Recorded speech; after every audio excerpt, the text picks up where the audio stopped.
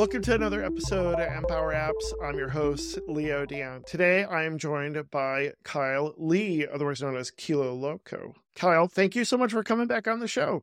Absolutely. It's been a while, Leo. It's good to see you. Happy to be here. Hello, everybody. For those who don't know you, I'll let you go ahead and introduce yourself. Yeah, absolutely. Again, my name is Kyle, also known as Kilo Loco online. So that's the name that I go by on Twitter or X and YouTube. And that's where I've made a lot of YouTube tutorials on iOS development, Android development, Flutter development, a lot of stuff around mobile development.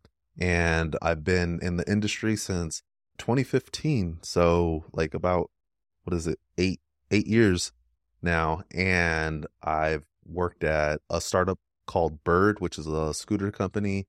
I've done freelancing, and I just got laid off from AWS last year. A little bit of experience under my belt. Yes, if you're not following Kilo on social media, you definitely should be doing that. Yeah, we had you on to talk about AWS Amplify, I believe, last time. Yeah. So, yeah, this time we have a few exciting topics to talk about. There's a big thing coming out from Apple. Of course, I'm talking about the new changes to the App Store. I'm not talking about anything else that's coming out.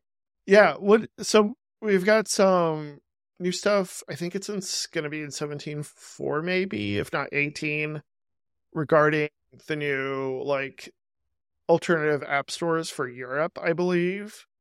You want to kind of explain what's going on there and what this might mean for developers like myself? Yeah, absolutely. So the high level overview is a lot of you are probably familiar and have heard about this court battle that's going on between Apple and Epic Games, which is the creator of Fortnite. And this happened a couple of years ago. So if you've been in the industry for a while, you might have heard about this.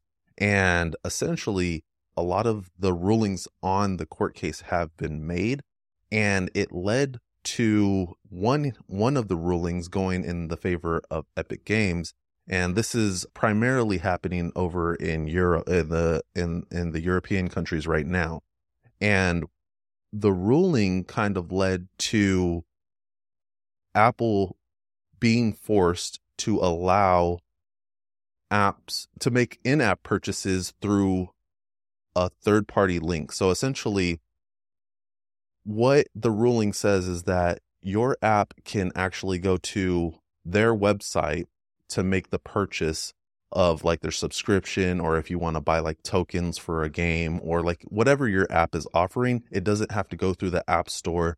And the reason why you wouldn't want to go through the App Store is because Apple takes this 30% commission off of every purchase that is being made in your app. So the idea is you would have something that most people are familiar with, Netflix, right? Generally, you can't sign up for Netflix within the iOS app or the Apple TV app. What you have to do is you have to go to Netflix.com. You have to go buy the subscription, whatever it costs, $15.99. And then you would have to log into your account through your iOS app. Now, theoretically, you would be able to purchase your subscription through the website on Netflix, still not through the App Store, but you would still be able to do it through the app. It could link you to that website, and then you could make the purchase there and then return back to the app. The problem is that the way that Apple complied to this ruling was kind of in a very controversial way, to where, yes, you can link out to your paywall on your website, but there's going to be these huge roadblocks that are going to essentially scare customers off and are going to strongly discourage any customer from purchasing your product through your website, so that you don't have to pay Apple so much. You can do that, but there's a lot of hoops that the customer has to go through, which is already horrible user experience, and is going to essentially prevent all customers from wanting to make that purchase. And then on top of that, they're going to still charge you 27% to make that purchase. So anything that you would have made by not having to pay Apple by allowing the customer to purchase through the App Store, you still have to pay them that minus 3%. And that other 3% is most likely going to something like Stripe, which is going to be your payment provider. I hope I was able to explain that in a easy to understand way. So you can purchase outside the App Store, but the money still goes to Apple. So the way that this works is Apple is demanding to have statements, like financial records and transaction statements, sent to Apple from your business, you would send those statements to Apple so that they can verify which transactions came from their app, so that you are still forced to pay them the 27% or 12% if you're part of the small business program. But you are forced to send over your statements to Apple. That's crazy. I'm just like, oh my gosh. What as a developer would you have to do to implement something like this? Yeah, so I haven't gone through the actual implementation, but I have kind of seen screenshots of what is required. So now remember, let's say we're Netflix. We're in our Netflix app and we're about to send a customer to our paywall so that they can get their monthly subscription. I'm trying to avoid paying Apple the full 30%. I just want to pay them the 27%, which it actually doesn't make any business sense with the way that Apple has implemented it. But let's say that we do want to do it. What the customer is going to experience is now this customer, if they were already signed in, some apps you're already signed in when you want to make purchases, not Netflix, because you would still need to make a purchase to have an account and stuff like that. But if you were signed in, you are now going to first see a screen that's going to warn you, hey, Apple is not responsible for anything that happens beyond this point. If there are any malicious things that go on past this in this browser and you do make purchases, Apple is not liable. You cannot get refunds. You are responsible for losing your own money. It's this giant scare tactic screen. And obviously it doesn't, Apple is very good about their words about how it's not actually saying anything bad about what's happening, but they are warning and saying like all of these different things can happen in a more professional sense.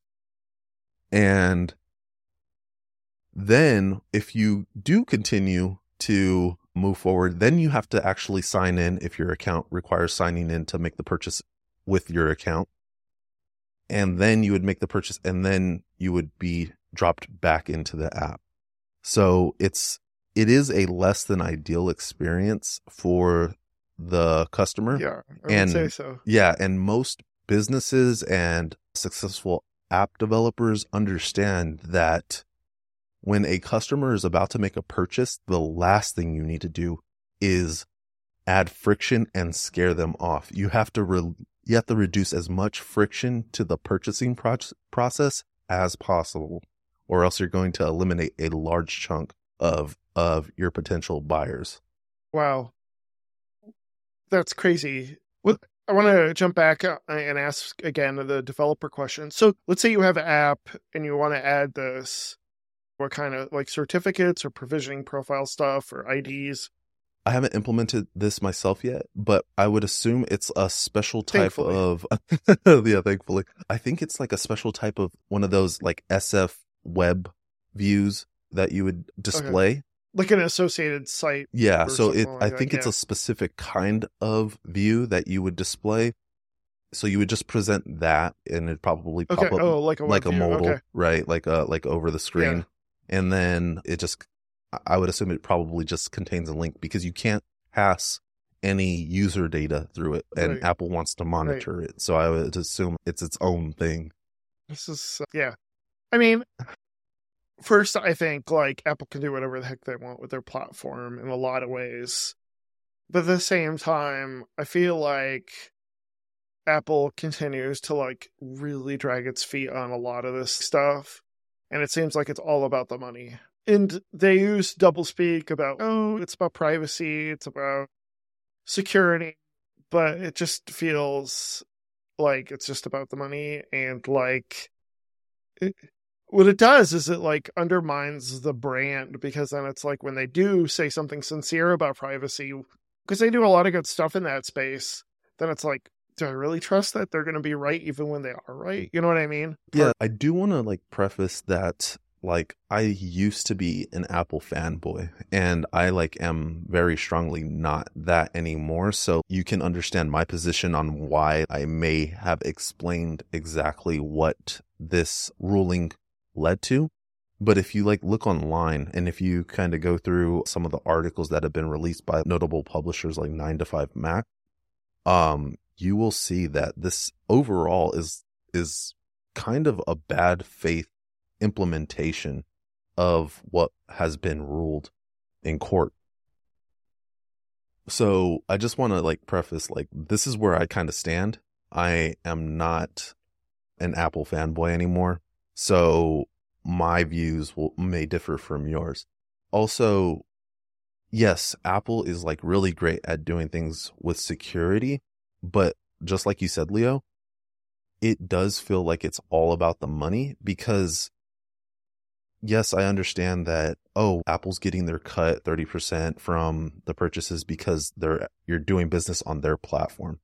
I understand that. But when the App Store first launched, there weren't subscriptions. It was all like in-app purchases and stuff like that. And Right. the App Store was much simpler back then.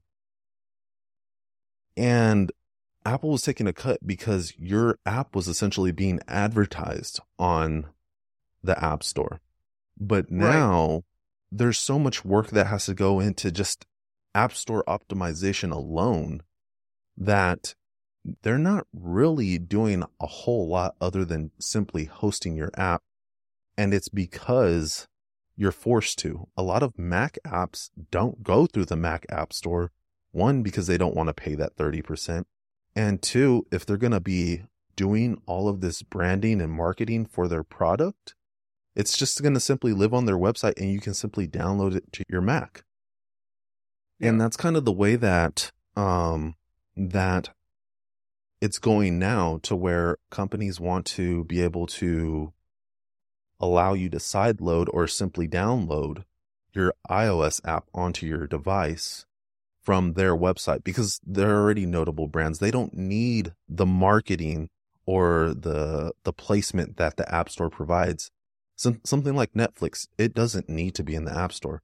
If you found out that Netflix was in the App Store and you wanted Netflix on your iPhone, you would go to Netflix.com and download Netflix onto your iPhone if that was something that was allowed, right? So at this point, what is Apple doing for you other than allowing you to use their device?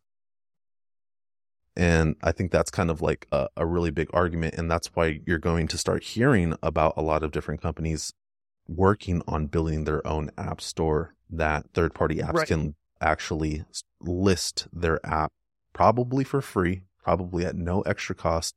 And it'll probably just be like a big middle finger to Apple. I feel like we're slowly inching towards the topic we didn't want to talk about, but I feel like we're going to get there, because I think these two are kind of related in a way. But explain, if you don't mind, explain a little bit what you mean by Apple fanboy and what you mean by not being an Apple fanboy. And that's okay. You're allowed to be not an Apple fanboy. Oh, okay. Yeah. You're allowed. Let's see. It took a while to get there. Like when I first entered the world of iOS development, like I was Apple fanboy. It was like Apple was the best company. I wanted to have a new iPhone every year, not even every 2 years, like every year I wanted to have one. And then like I had the iPad, the watch, whatever. It really started with, I think it started with my dad actually buying me Amazon Echoes. So like now I had this thing where I'm not actually referring to Apple's assistant. I'm not going to say the name so that it's not setting off anybody's thing. But yeah, I wasn't using Apple's assistant. I was using Amazon's assistant. So that was like one thing. And then I think the HomePod had came out after that. And the HomePod is like really overpriced in my opinion. And it's not, I haven't actually seen one in person, like at somebody's house, but I don't run in these circles of like extremely wealthy people, but I haven't seen them. out in the wild. No. And yeah, so have you had, because I've heard a lot from the tech community purchasing this, but I haven't. I have not purchased a single HomePod. I have purchased, I want to say like I have about 1, 2, 3, 4, 5 HomePod minis. I purchased them used, so I got a considerable discount, or I purchased them on sale. And as far as like playing music, they're great. So I'll say that. We do have an Echo attached to our thermostat. It's fine. I'm not a big voice assistant fan. I just like having music. So in that sense, they're fine. They do their job. They're really good quality sound, and that's what I wanted. I mean, they're considerably cheaper than the HomePod, which I think is, I don't know. You're totally 100% correct. They're totally overpriced. Yeah, but I mean, that's like kind of Apple's thing, right? Like they're known for kind of being, oh, totally. Like it's like social signaling essentially on a lot of Apple products. But yeah, I think it kind of started there. And then I started having issues with my Macs. I had my 2009 Mac for 7 years until I actually got into the field of development. So from like 2009 all the way to like 2016, I was able to use my MacBook Pro, which was amazing. And then I got a new one. And that one seemed to like after a year or two, it seemed to not even be able to keep up with some of the updates, which was like really interesting because it seemed like Macs had gotten a lot better than they used to be in the past. And then I started experiencing... Which year of MacBook did you buy, if you mind me asking? I want to say it was like a 2015 or 2016. Okay. Yeah, that's kind of the doldrums, I guess, of MacBooks, were those the years between when the keyboard issues to when they finally transitioned. Yeah, it was it was overheating. The battery ended up dying like really quick, and then I was just like, this is kind of lame. But I was using it a lot, and I was using it for video production too. So I was like really stressing this thing out. So then I ended up having to buy another one in like 2018. And mine was still like it felt like it was still relatively new. In my opinion, computers are supposed to last about 5 years. Yeah, 100%. So yeah, it's just, I didn't like that. And then the thing that really got me angry was the selling point of the Apple ecosystem let me down, and it started to break, which is this iCloud sync, having everything work between devices started to break down. And I don't know what happened. I don't know if it was something that I did or it was a bug in iCloud, but all of a sudden on my newer MacBook, duplicates, like these .iCloud files started showing up, and they started duplicating across my entire computer. Everything that was synced, it was being duplicated. And then I ran out of physical storage. I think I ran out of physical storage. It wasn't like, it didn't transfer to the cloud, the duplicates, I guess, but it burned up my storage. And then every time I would remove all those, after a couple of days, it would run out of storage again. So now I actually don't even rely on syncing across devices. I live, like all my projects, they just live in GitHub, and I pull them down from whatever computer, but I do not rely on iCloud at all. And that's like that. If you think about it, like why a lot of people like Apple, it's because everything just works together. And if you take that away, it's not anything fabulous anymore. No, that's 100%. Like the walled garden, as it's called, it's how do I put it? You should benefit from being a fan of Apple products and buying into the ecosystem and not feel like you're burdened by it. Yeah, and then just the fact that you bought laptops during the worst period. I'll say I love my new laptop. I love the MacBook Air. I skipped like all the laptops from 2016. Like I had a 2015. And I just kept that thing until they switched over to Apple Silicon because I knew those laptops were garbage. And yeah, you got the worst of it. Yeah, I mean, I'm not going to argue with you because I get it. Like, I totally get it. I'll just say I am happy with Apple products. They do work really well together when they do work. I'm not trying to convince you. That's not my point. I'm just saying I like it. I like the ecosystem. I never go with Windows if I ever had the chance. I hate Windows. I've been on Windows. I think the Mac is probably their best product in their suite. I think the watch is pretty good too. I think, yeah, I don't disagree with anything you said. Like, it is what it is. So do you have an Android now or? Oh, yeah. no. So I still, Okay. the iPhone is still a really good device on its own. Really amazing device. So again, Apple has let me down a lot. So I bought an M1 Mac Mini, and this was like, I wasn't one of the first. I bought it a couple of months after it came out, and there was all these raving reviews about it. I buy mine just simply a lot of stuff doesn't work. A lot of stuff, you have to talk about Rosetta, and things just simply didn't really? work. It was still like very early on. I still have issues with it. Like I can't display like one of my monitors because I did something. I don't know. It was bad. And then I had my Apple Watch on up until maybe 3 weeks ago when it just simply was not syncing to my phone. So now it's, again, just useless. If you think about it, like you take away that one thing that Apple offers you where it's like everything works together. If you take that away, like how much do you really like your devices? And yeah, it's just like that. My account is corrupted or something like that. So I'm only limited. Have you contacted support? I haven't contacted support, so that's on my fault. Where I've contacted support, usually they've been pretty good about it.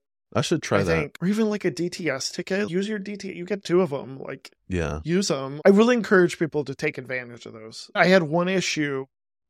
There was some iPad app it was the iPad app or the Catalyst app that kept showing up as in my Mac App Store as being updated, even though I didn't have the app anymore. And like they fixed the issue, and it could have been something on their end for all I know. I don't know. Yeah, I'll just encourage people, take advantage of it. If you're paying this premium, they should have this stuff fixed. I think the one issue that's bugged me lately is I've had this on my studio. It's just like USB stuff getting disconnected just out of nowhere. And I need to send a support ticket. I just haven't had the chance to do it. And I'm talking not feedback, which has its own set of issues. I'm talking like actual Apple support. Take advantage of that for sure. Yeah. Over the years, before we go on to the next topic, I will say that I still love my iPhone. And I've had an Android. Like I haven't had it as my primary, but because I was getting into Android development before and I did cross-platform as well, I've worked with an Android and I still primarily prefer iPhone. Like I strongly prefer iPhone over Android. Yeah. And then I will also say that I've worked with a couple of different programming languages now, and Swift is still by far my favorite programming language. It's just, in my opinion, it was much more elegant in Swift 3 before Apple forced their changes on it with all these view modifiers and things like that. But overall, I still love programming in Swift. It is my favorite language. Not Swift What's UI your so second much, favorite? but what's my second favorite? Dart, which is used for Flutter programming. Right. It would be Swift, Dart, Python, then Kotlin. And Kotlin's Kotlin's a pretty strong programming language. I just didn't take the time to learn it, but okay. There's a lot of really cool features in Dart. Python, you can do a lot really quickly, and the community's huge. A lot of support around that. And then Kotlin's very similar to Swift. If you want to be like bilingual in programming languages and you already know Swift, Kotlin's not a bad one to check out. I do, Kyle. I'm gonna pivot. I know we said we were going to talk about it, but I feel like based on what we've already been talking about, we kind of have to. So we're recording this a few days before the product is out, the Vision Pro. And I kept telling Kyle, I don't want to talk about it because we're going to talk about it and we're going to say all this stuff, even though the product comes out and people are going to say it's good or bad. So please forgive us if by the time this episode is out, things are different. But it does have, to me, it has a big bearing on what we've already talked about these App Store changes. And to me, for one thing, I was a early on developer with the Apple Watch, and I wouldn't say I got burned on it, but so much can change in an API. I think you lose a lot of that because the APIs change so much in that period. I also am not super enthusiastic because of the app ecosystem and kind of what we're getting at early on. And to me, like, I think there's been stuff about, I think it's easy to look at the iPhone and be like, yeah, you can be on the iPhone because there's a trillion people on the iPhone. But like the iPad to me has been the biggest victim of the shortcomings of the App Store. And I think just as far as like using the iPad, I think it's been hurt a lot by the limitations of the App Store. And a lot of people don't want to invest money and time in putting an iPad app together. And even some people like purposefully deny an app that could easily be like transitioned from iPhone to iPad. And I'm kind of feeling like the same thing with the Vision Pro, where it's, first of all, this, just as we said, it's overpriced probably, but also like it's severely restricted for what I want to do with it. And I don't know if you've been to a lab, but I'm talking as fully ignorant as not being in a lab. But I'm like, I don't see the long-term business like built around this device right now in 2024. And to me, like the App Store stuff is a big part of that costs way too much money that nobody's going to want to buy it right away unless you're really enthusiastic. And it's great that they sold out, but it is what it is. And see, like it's a totally new class of device. There's other devices out there, but they're specifically targeted towards gaming. This is a workplace VR device, essentially. I don't know. So those are my thoughts on it. I don't know. Would do you disagree, agree? Like, where do you think I'm wrong on it?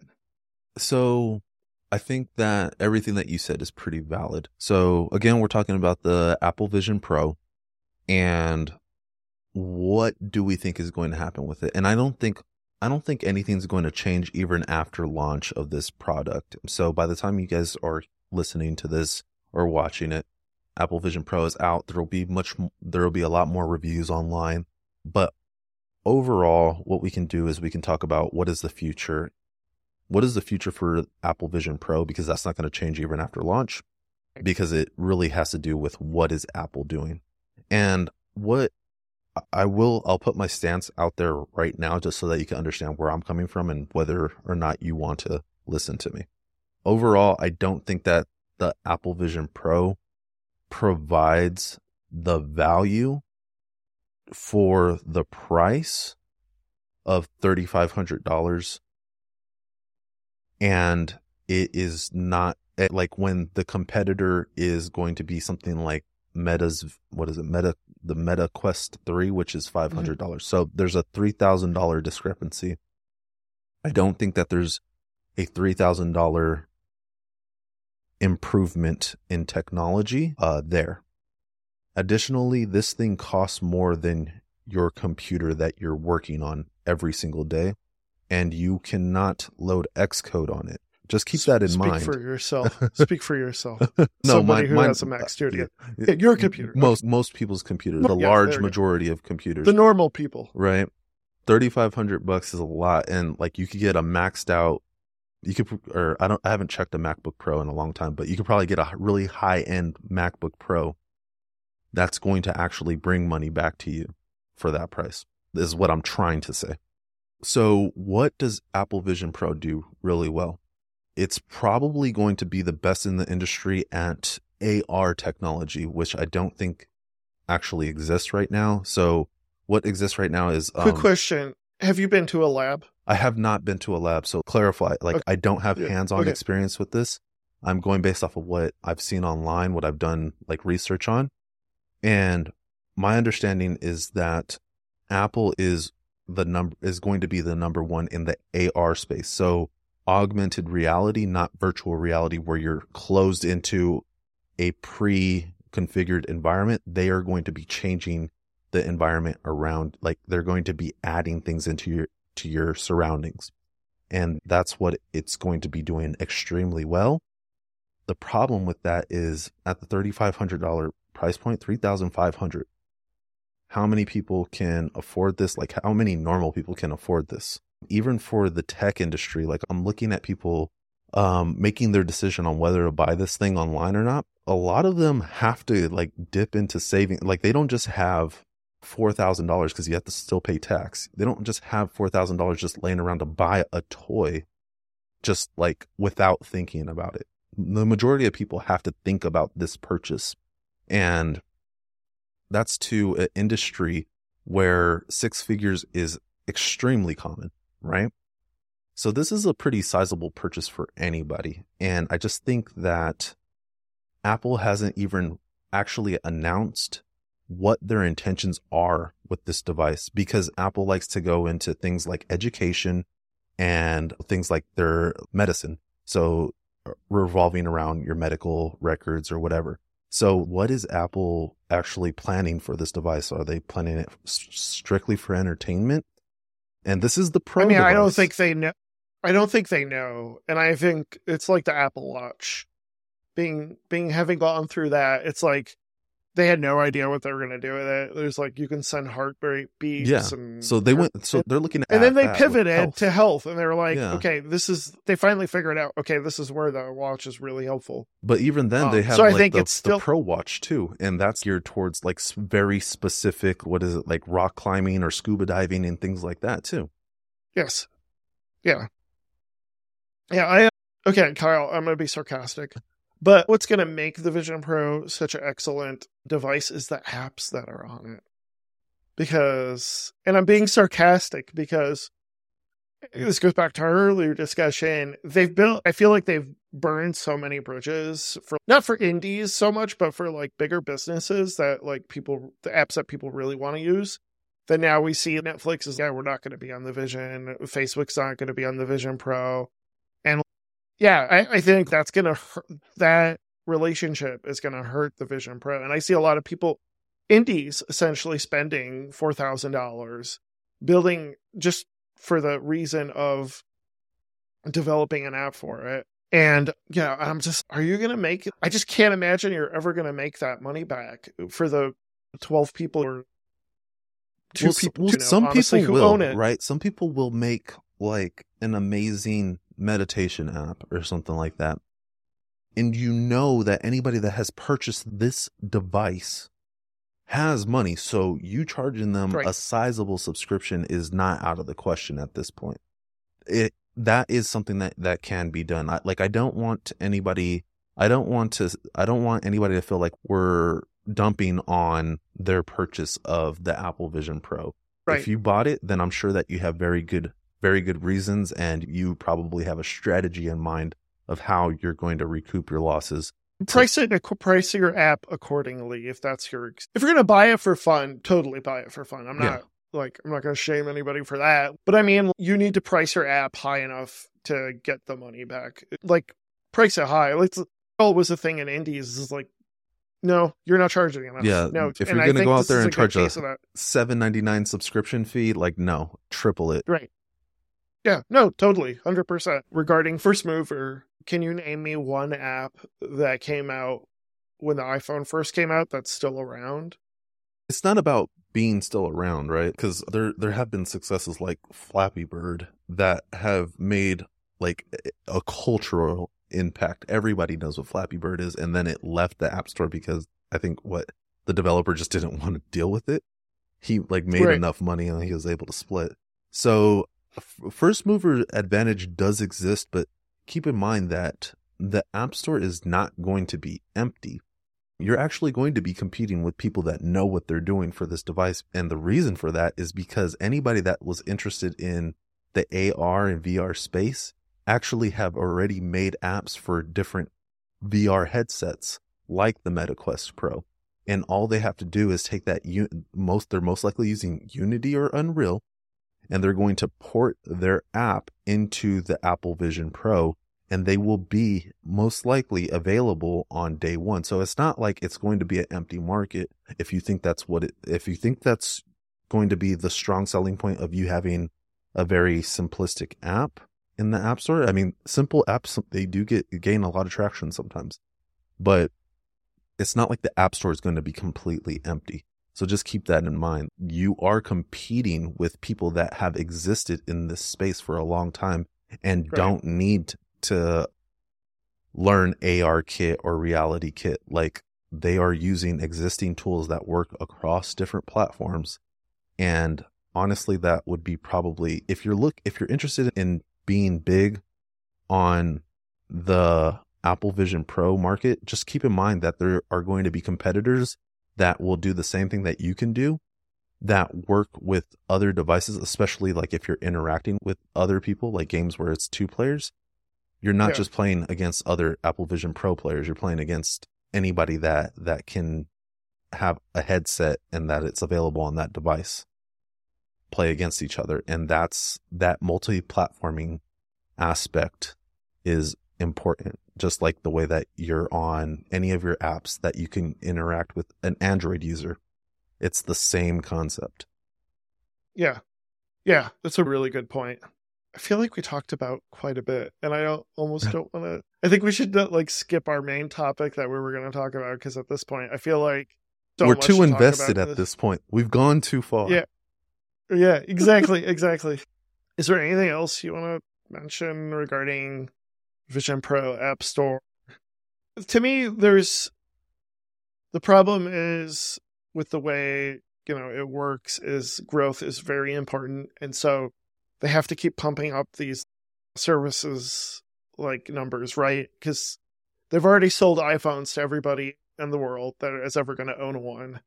And so, like, I feel like there's an incentive on them to just keep milking that services money for everything it can get. And unfortunately, I feel like it's kind of hurting the brand and hurting the business in the long term. Because if they're not investing the time and money in just simple, hey, fix iCloud, and or just like help developers more with the App Store, because I find like a lot of the App Store stuff, there's a lot of great talks that they have, but they're very focused on like app events or stuff like that. I'm not sure that really fit with a lot of developers' apps out there.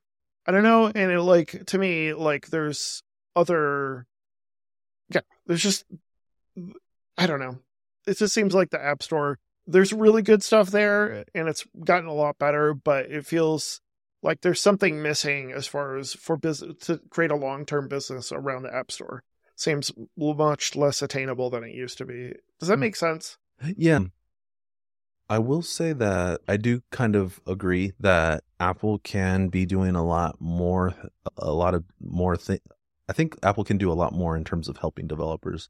In terms of App Store, you really only get some official guidance on that if you're looking into search ads. I haven't really come across any other official guidance. So if anybody out there knows how to, they've been doing those tech talks every few months or so that you can call into. Yeah, but like having like more official documentation and truly understanding how to kind of compete with some of these bigger apps in these spaces. A lot of it is just kind of trial and error.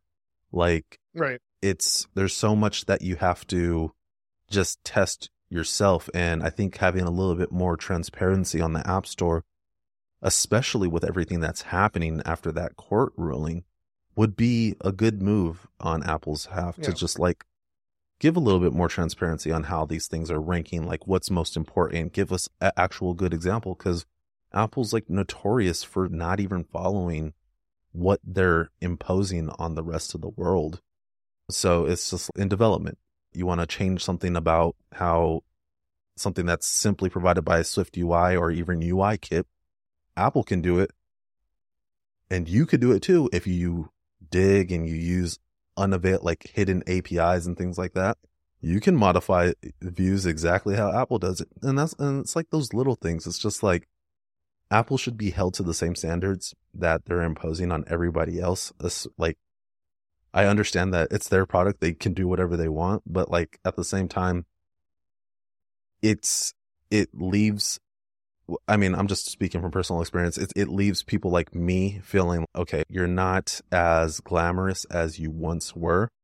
Even though a lot of these things have existed for a while, it's just there's a lot more starting to stack up against you. And it's giving these arguments. And I don't think I do think should. It's going to hurt. I mean, I think it's going to hurt them in the long term, though, if they keep kind of like making the situation worse and worse. I think you're going to see that with the Vision Pro. I think you're going to see there's not going to be this plethora of apps that Apple expects to be out there, because I think they've burned so many bridges. You have to keep it in mind that it could be strategic, right? Because the person that's going to be able to purchase this thing, like this may actually not even be a consumer product, which is why it's priced the way that it is, right? This could be the business product that is available for prosumer consumption, right? So what I mean by that is that if Apple wants there to be apps available for everybody, let's release the Apple Vision Pro so that nobody gets it. Let all the developers get it, all the big companies get it, so that they can work on it officially, put out apps in the App Store, and then we release the Apple Vision Air. And that's like a $800 headset. And then it's much more affordable. I think the problem, though, is when you talk to big businesses or like education, what they care about is that it has Microsoft Teams, or they can run Chrome OS apps. And like, if Apple's going to burn that bridge, they're never going to sell to those sectors because Microsoft or Google just don't want to put out apps on it, and they'd rather put out their own device. Hey folks, Editor Leo. I just wanted to jump in here and mention that during editing, I noticed that Microsoft is planning to release, if not has released, the Office Suite as well as Microsoft Teams for the Vision Pro. So that's exciting if you're a big fan of Teams. I'll link to an article talking about that, as well as Netflix announcement, Google's announcement regarding YouTube and the Vision Pro, as well as a link to an article talking about Christian Selig's new app, Juno, which is YouTube app for the Vision Pro. So check that out in the show notes below. Okay, now you can listen to the rest of the episode. Yeah, so what you're saying is almost directly related to, did you see the Netflix response? No, what was the Netflix response? Okay, so Apple Vision Pro will not have a native Netflix app available on it on launch, and I don't think that it will be available at all during 2024, is my understanding. So Netflix responded saying that right now they don't think that it's a good time the ROI is not there to invest in a native Netflix app. Yeah, a native Netflix app on the Apple Vision Pro, because the customer base simply is not going to be there at launch. They're not opposed to doing it in the future, to clarify. It's just like right now there's no ROI on it. There's no return on investment, because it's going to cost so much to do the development to provide an amazing experience that would be expected from a movie platform on a headset, that they're simply just not going to enter the space. And if you want to watch Netflix on your Apple Vision Pro, you have to go to the website. Okay, interesting. So you can pull up Netflix basically through Safari. Yeah, through Safari, yeah. Okay. Which I feel like is just like that's something they could do in a lot of ways, like to get around a lot of the Apple stuff. I do think it's a big deal that Apple like just cannot be in these big sectors. Do you think that the Vision Pro is specifically for businesses, or do you think that the Vision Pro is purposely overpriced so that they're going to come out with a cheaper version for consumers? Look, I just want to clarify that part. Does that make sense? I think it's a little bit of both. And the reason why I say that is because the Vision Pro, right? Whenever we get Pro as a suffix, it means like this is the top of the line that you can get. And this is the best technology that we're going to offer for this line of product is Pro. So if you put out the Apple Vision Pro as the top of the line, this is the best the technology can do, then theoretically developers can utilize all of the technology inside of that device and really figure out how to provide the most amazing experience possible. So businesses and developers can provide the best experience possible. And there's people that will go digging around figuring out, oh, we can do all of this using Metal, and we can make it amazing. And then that will be the Apple, that will be like highlighted during WWDC or something like that, or whoever wins the awards there will be like Apple Vision Awards. So your app will be highlighted and spotlighted for doing something amazing and standing out for that reason. Also, they don't know what the market is like. And you have to keep in mind that Apple is not known for AAA games. They never did AAA games as like, they never did. When somebody wants to do professional gaming or even like high level gaming, competitive gaming, they go out and they buy a PC. They don't spend any amount of money on a Mac to make that happen. So they have to figure out who is actually buying this and what are the demands for this headset, because they're entering the space late as usual. They usually do everything better. And the Apple Vision Pro is probably the best piece of technology that will be out there as a headset. Like that, nobody's arguing about that, but they have to figure out who wants what from this thing, and probably have to figure out what direction to take it in. So I think it's a little bit of both. Okay. Yeah. I mean, I'd be curious to see. I mean, I don't know. It's just, it's so early on, even by the time this episode comes out, like, so much is going to change on this, and we'll see how it goes. But yeah, it's a lot. It's a lot going on. Just keep in mind, like, when Apple TV launched, everybody was making an Apple TV app. And I haven't downloaded an Apple TV app in a couple years. I mean, I've downloaded Apple TV apps, but they're all streaming platforms. So yes, there you go. That's what I'm saying. Like once you set up your Apple TV, and people will say, like, this is not the same thing, and it's not. But if you're going into it with an entertainment aspect, and I mean, games are definitely a real thing, right? But yeah, like a lot of the times, it's, at least in my case, it's like once I get my device, I set it up with the apps that I normally use. And in this case where it's entertainment, it would be Netflix, but it would be like all my streaming platforms, a couple of really good games that stand out. That's where the first mover advantage exists. And I'm not one that's really into playing a bunch of different little games. So I just generally don't go out. And the game market is a very competitive space. So, are you talking about the iPhone? I'm talking about in general. The game market is a space. So if you think that it's not going to be competitive on day one, it will be, I promise. Yeah, totally. Yeah. Kyle, there was so much to talk about today. Sorry, we'll talk about modularity the next time you come on. Yeah. But how many people want to hear about modularity? Can we get like a show of hands, or can we get some DMs that say, because we were supposed to talk about modularity in app development. But we wanted to rant about the App Store and the Vision Pro and Apple. So I think maybe before we close, what's the big takeaway you would have for a developer out there? Big takeaway for a developer. So I would say that overall, now more than in the past, it's kind of important to pay attention to what's going on in the news. I'm a person that hates news. I don't watch news, especially with this being an election year in the States. Yeah. I hate news. But I would say pay attention to what's going on in like the tech scene news, because it seems like there's a lot of big changes that are happening that will directly impact developers, and we don't necessarily know if it's for better or worse yet. And I'm referring to the ruling with the Apple and Epic Games. I'm referring to Apple Vision Pro being a new device that you can develop for. Just pay attention to the news. AI, yeah. And then we have, WWDC coming up this year. They may actually break into that space, but I still think it's too early for Apple. They tend to wait a little bit longer than ChatGPT has only been out for a year.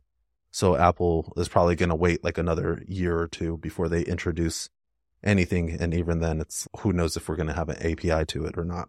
So, yeah. I have a dumb tech question I want to ask you before we close out that I've been wanting to ask and I forgot about it. You've done development on Android as well. Is that correct? Yeah. Where do you see something like PWAs fit into this, progressive web apps? Because I see a lot of mobile folks, not Android, but folks more like, there we go. More Android folks who are like, I don't want to have to go through the Google Play Store. I just want to build a progressive web app and do it that way. Do you think that that's a thing that could ever happen? Assuming Apple makes it more and more easy to do it on Safari, the iPhone. Yeah, so I think that's actually something that was kind of like in the back of my mind when I was talking earlier is unfortunately, depending on this ruling, progressive web apps can become a lot more popular if Apple decides to become more difficult for developers and it starts doing things that are going to hurt smaller developers. Yeah, there's progressive web apps are definitely something that can regain a lot more popularity than they already have. And for a lot of different apps, progressive web apps make absolute sense, especially in a small development team. So Yeah. just again, keep an eye on the news because there can be a lot that changes. Yep. Yeah, I agree 100%. Keep an eye on what's going on, both for if you're just a freelancer or a developer who's wants to be an employee, keep an eye on what's going on. Oh, As Leo, far hold as on, skill. because the statement that I made will scare a lot of people, especially aspiring developers, and I don't want to do that. Okay. iOS development is still like getting into iOS development is still relevant minimum for at least 3 years. Minimum, I would say at least 5 years actually. Apps already exist. You can still get hired. I guarantee that you can still get hired within the next 5 years for an iOS development. So if you are just starting out, you can still start learning iOS development and still get a job. I don't want to scare you away that, oh, maybe I was thinking about learning Swift. Now I got to go learn progressive web apps. No, No, and I'm not saying that either. that's not what I'm saying, but some people will take it that way. I know aspiring devs will take it that way, and that's not what I'm saying. If you want to get into the space, go ahead and get in. I'm just saying existing developers, indie developers, just pay attention to the news because you may want to learn another skill. If you're just starting out, there's still going to be a lot of jobs for you to get hired as an iOS developer. Don't worry about that. I think so. I'm in Michigan, of course. And to me, I think one thing to think about is, to me, like, the 20th century had the car, and like people thought there was going to be something else, like an airplane or some weird transportation device that's going to, no, the car was the big thing of the 20th century. And I feel like the iPhone and the smartphone are the thing of the 21st century. I think we constantly, and you see this in financial stuff, is like people are constantly looking for the next big thing. And I'm like, no, the next big thing was the iPhone. And if you put your career on the iPhone or a smartphone or mobile development, you're going to be fine for the next, honestly, like, I think 10, 15 years. Like, I mean, you have a skill set that is going to be, because people are just, there's not going to be a device out there that's going to replace the iPhone. It's just not going to happen, in my opinion. I think VR may be a thing that grows, but I think it's just one amongst many devices. Whereas the iPhone to me is the device that, like, the desktop computer and even the laptop just was not accessible enough to people, whereas the iPhone just made it so much easier for people to made technology, computers, internet accessible to a whole wide range of people. And there is plenty of money to be made in that space. So yeah, 100% iPhone developer, I think you're going to do quite well. So I agree 100%. I think it's just a matter of the news informs you of what other skill sets or what APIs specifically might be profitable to you. There's going to be some like Core ML thing that might come out this year, and it's doesn't say that being an iPhone developer is detrimental. It's saying that being an iPhone developer is great, and learning how machine learning is even, like, that's going to build on top of it. It's not going to subtract that away. Did I phrase that correctly, would you say? Yeah. I think that you're absolutely right. Like, the key is just remembering that while the tech industry moves fast, the rest of the world does not, right? Everything, especially government stuff, everything else moves slow. I'm sure that there's a lot of people that know older folks that still have flip phones, right? Yes. Like, the rest of the world moves slow, and they still need to be supported. And that means that there will be jobs to support those folks. Yeah, 100%. Kyle, thank you so much for coming on. I really appreciate it. There was just so much to talk about today. yeah, it's just fantastic to see you. And I'm really happy that you were able to come back on. Yeah, I'm always happy to be here, Leo. And a couple of months after I made my Apple Vision Pro app and I made $1 billion, we'll talk about it. We'll talk about how you modularized your app. Yeah. What everybody wants to hear about. Where can people find you online? Yeah, you can find me primarily on X and on YouTube at Kilo, KILO _LOCO. So KILO _LOCO. Thank you, Kyle. People can find me on Twitter, X at LeoJDion, Mastodon at leojdion.c.im, YouTube at BreakDigit, and LinkedIn at LeoJDion. So be sure to check that out. If you enjoyed this episode, please post a review on your podcast player. I'd really appreciate it. If you're watching this on YouTube, subscribe, and I'd appreciate that as well. Yeah.